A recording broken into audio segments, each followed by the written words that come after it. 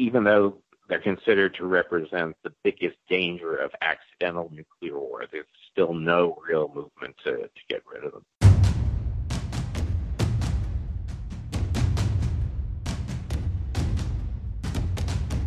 You're listening to War College, a weekly podcast that brings you the stories from behind the front lines.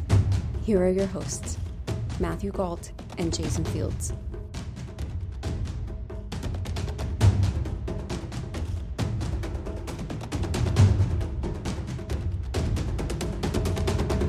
Hello and welcome to War College. I'm Jason Fields. And I'm Matthew Gault. The U.S. nuclear arsenal may be more accurate, deadly, and tempting to use than ever before. The number of warheads is down, but the technology now allows fewer bombs to do more than enough damage. Today, we're talking to Reuters investigative reporter Scott Paltrow about U.S. nuclear modernization efforts, and also their potential consequences. Scott, thank you very, very much for joining us.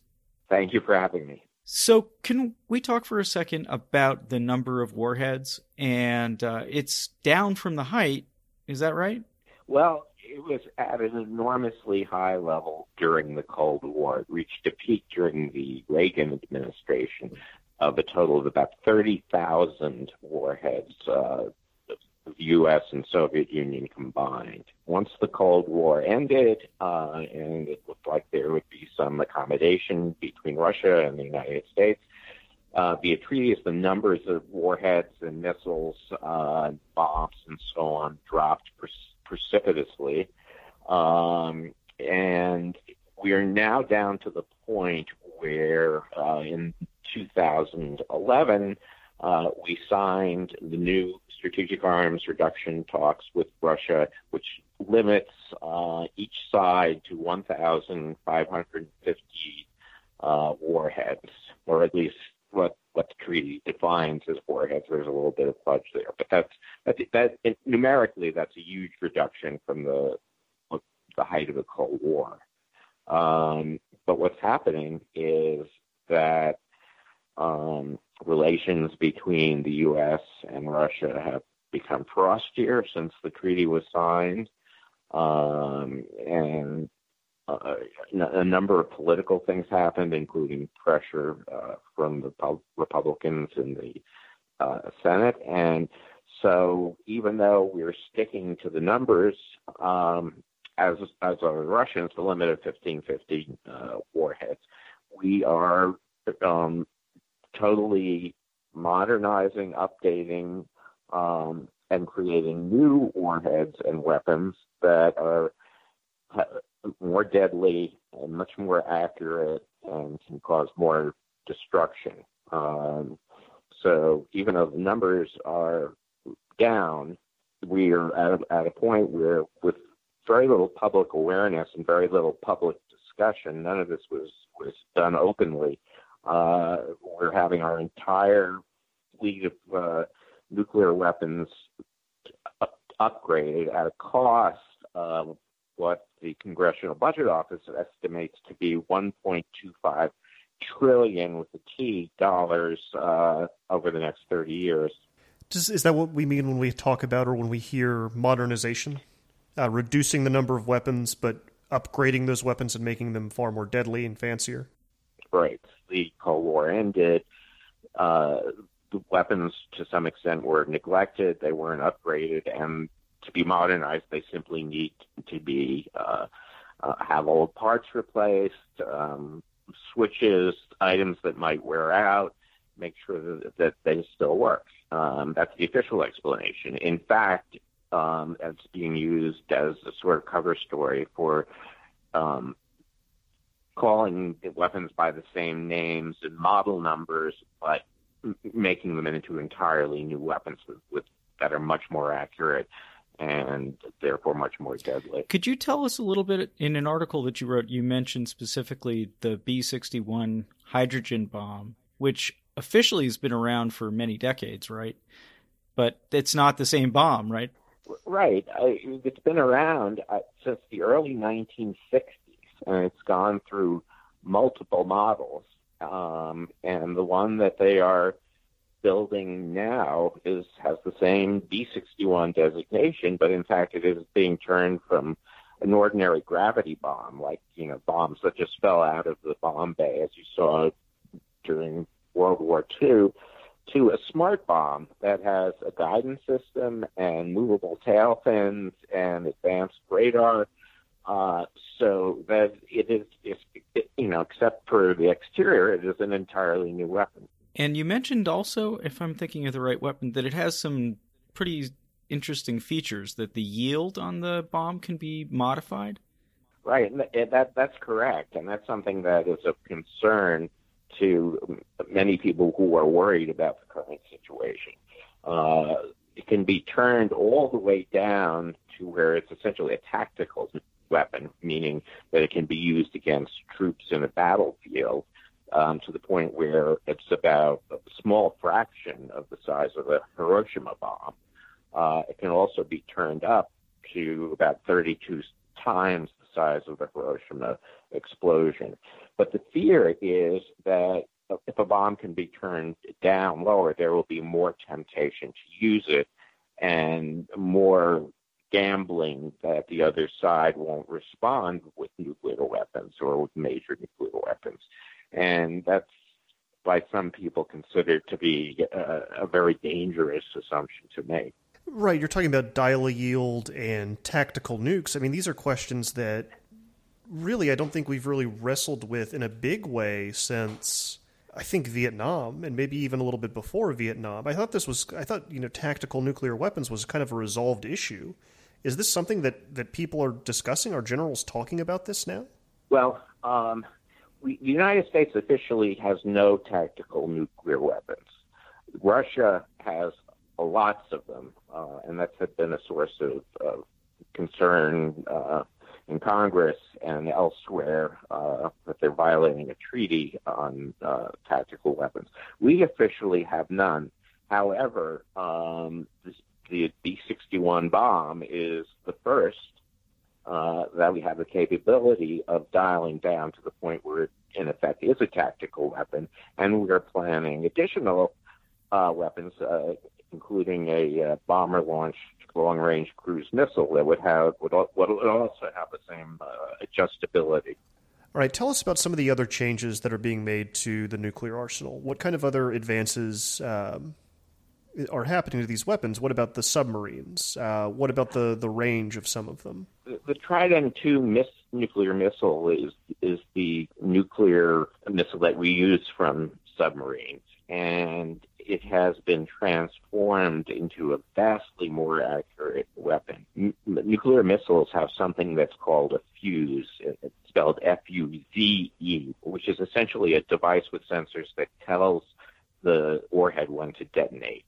And up until now, the fuses on the Tridents had been very inaccurate, and there was about a 20% chance of actually hitting the target. The fuse and other parts of the Trident missile and warhead have been rebuilt, and now there is close to 100% chance of hitting the target. And that's important because many people consider our fleet of nuclear missile submarines to be the most important part of our nuclear arsenal because they are undetectable and their missiles are intercontinental. They can fly, extremely long ranges, and they have the same yield of killing payload as land-based missiles. So the fact that these are now much more accurate, it shows a major change and a major ambition to upgrade. And, of course, to go along with new bombs and the new missiles, we are also planning to build, as a direct part of this plan, a new fleet of nuclear submarines and building a new heavy bomber. So that's why the cost ends up adding up to well over $1 trillion. They're, in addition to the souped-up B-61 bomb, they're also hedging their bets by building, a long-range cruise missile that would be launched from a bomber, but it would allow the bomber to stand off at a distance far away from, say, Russia, way outside of the range of their missile defenses. And the cruise missile can travel quite a long way into, say, the heart of Russia. And that is the plan, to have the adjustable capability yield also. So there's a whole range of improvements and tweaking and upgraded. In some missiles, there's a third stage that's being increased in size so that the weight of the warhead can be heavier. That gives you an idea of the scope of what's going on. You mentioned specifically you've done some research into whether or not the United States even feels it needs ground-based missiles anymore, that maybe just two legs of the nuclear triad, meaning the bombers and the subfleet, might be a smarter way to go. Can you sort of explain why that might be? That is actually one of the biggest concerns of people now, and this sort of growing coterie of scientists and former government officials who are very worried about the current situation. And the reason is we have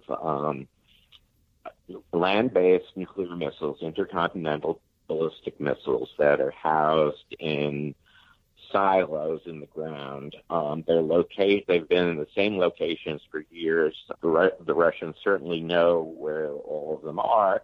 And the problem is that if we get word, whether it's correct or not, that Russia has launched missiles at us, we would have the president that would have only a few minutes to decide whether to launch ours or not. And that's because it takes about 30 minutes from the time of warning to actually getting a missile off the ground. And the idea is to get them off the ground before the Russian missiles hit us.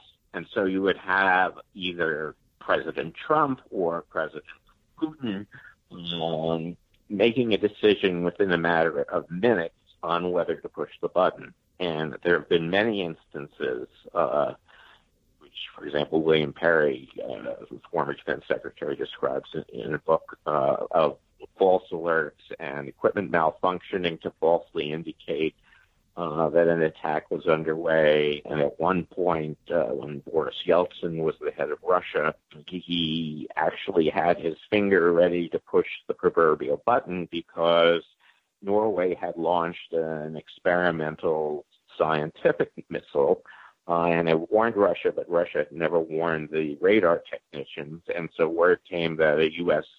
nuclear missile was heading towards Russia, and it was only, about seconds away from pushing the button when they realized that this made no sense and it had to be a mistake, and they pulled back.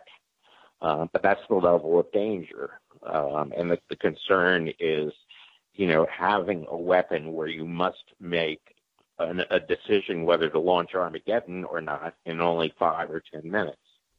There's an interesting story because this is related directly. There was a Soviet officer named Stanislav Petrov, who just died a few weeks ago, who was a hero for having stopped the Soviet Union from launching. This was it was 1983, and and there was just some sort of radar malfunction. And anyway, it was only one man stood between the world and nuclear Armageddon, or a malfunction and nuclear Armageddon. And something similar occurred during the Cuban Missile Crisis, which was there was a Russian sub that was under, I guess because they weren't in direct communications, they were under orders to launch under certain circumstances. And three top officers had to agree. And two of them voted to launch the missile at a U.S. naval vessel, and one refused. And it was only because that one refused that there was no nuclear war over, during the Cuban Missile Crisis. So is sort of the idea that if our nuclear deterrent were at sea or in the air, then there would be a longer time to respond because we'd be less worried directly about having our own weapons knocked out? Well, that's one part of it. There's several other considerations. One is that once we launch the ICBMs, there's no way to call them back or call them off, and that was done deliberately because there was fear of hacking, and before that there was fear of some sort of electronic interference that could turn them off or alter course. And so once they're off the ground, that's it. They're on their way to their target. Bombers, of course, there is much more time to call them back, and there's much more time for the submarines because, number one, it's impossible to know where they are. Under current technology, as far as we know, there is no way to tell where in the ocean a nuclear submarine is. So there's no urgency to fire because there's no danger that it'll be destroyed. And also that there's more time to decide because the submarines are mobile and they can be located much closer to the shore of the target country, and therefore, once they fire, it would take much less time for the missiles to reach their targets. There's also the issue of the silos themselves and the men and women who work in them. These are the people that are famous for getting in trouble for cheating, and a lot of the silos have been kind of passed over from the modernization campaigns. Is that also kind of part of this too? Is that the kind of thinking of just abandoning it totally? Actually, no. I mean, I think that cheating scandal and so on caught the attention of the Air Force and Congress, and because there is now this emphasis in beefing up our ICBMs, and we're investing so much money, the personnel are being trained much more carefully, and they're setting it up so that there is a reliable group. And I spoke with a nuclear expert at Princeton who himself had been in the Air Force and had been an ICBM launch officer. And I asked him that if the decision came and he had to turn the key to launch, would he do it? And he said at that time, yes, absolutely. That's how we were trained, and we would follow orders. And I think that's, the mentality now. Do you think there's any chance that we actually will get rid of our land-based missiles? Or is that something people are just throwing out as an idea? I don't think there's any chance. Republicans are very much in favor of beefing up our nuclear arsenal. The president certainly is. And there is a belief that they're necessary, that we've had them for 40 years or 50 years and that we need them. And, there's, even though they're considered to represent the biggest danger of accidental nuclear war, there's still no real movement to get rid of them. Speaking of accidental nuclear war, I'm wondering if you know anything about the rumblings that kind of came out towards the end of October, where we learned that the Air Force was prepping the B-52s to be in the air again, constantly patrolling the skies with nukes, and they kind of pulled back and said, no, that's not actually happening. Can you explain that to the audience a little bit? Well, I'm not actually, I have to say I'm not familiar with this most recent discussion that you mentioned. I do know that during the Cold War for many years, we had B-52s in the air at all times, prepared to fire, and that was, of course, very expensive and very paranoid. But the idea of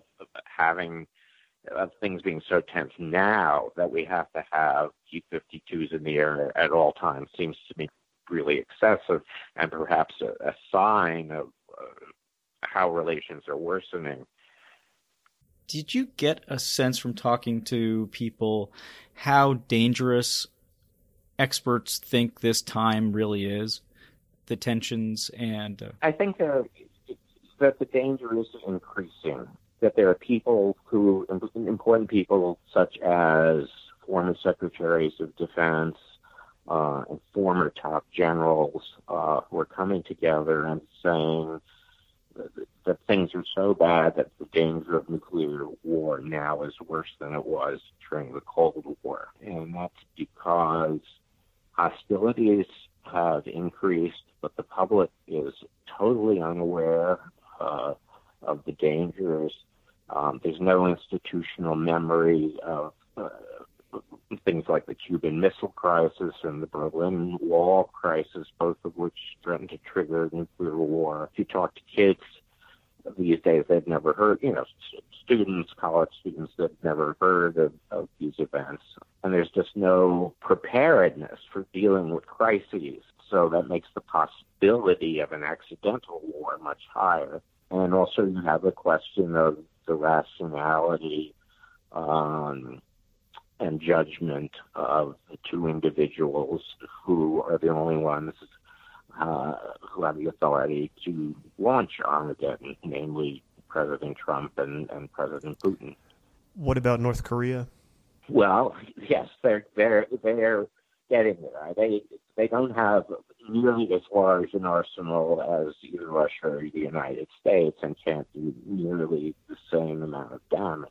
But yes, they're definitely getting there. Well, it sounds like we live in an ever more dangerous world, which is unfortunately what we seem to discover every time we do this show. So that's sad. It is sad. Do you keep up with the Bulletin of the Atomic Scientists? I've looked at various issues. I haven't kept up with it because I've only been working on this for a relatively brief time. But I've looked at it's a very good publication. It's interesting that they have their so-called atomic clock, which supposedly indicates how close we are to nuclear catastrophe. And the closer it is to midnight, the worse the danger is. And for this year, for 2017, they moved it closer to midnight than it has ever been since 1953, which was the year after both the U.S. and the Soviet Union launched their first hydrogen bombs. So I think that's a pretty strong indication that at least the scientific world is quite alarmed now. Well, Scott Paltrow, thank you so much for joining us, scaring us to death, and educating us all at once. Thank you very much for having me. Thank you so much. Thanks for listening to this week's show. If you enjoyed it, leave us a review on iTunes. It helps other people find it. We especially want to say thanks for this review from PK Singh. An outstanding podcast. Objective, rational, fact-based. Mr. Singh, the check is in the mail. So everybody else, leave your own review, and you never know, we may read it on the air. You can also leave us any comments or thoughts on Facebook. We are facebook.com/War College Podcast. And you can tweet at us too. We are @_War College. War College is Jason Fields and Matthew Gault. And we'll be back next week with another scary episode.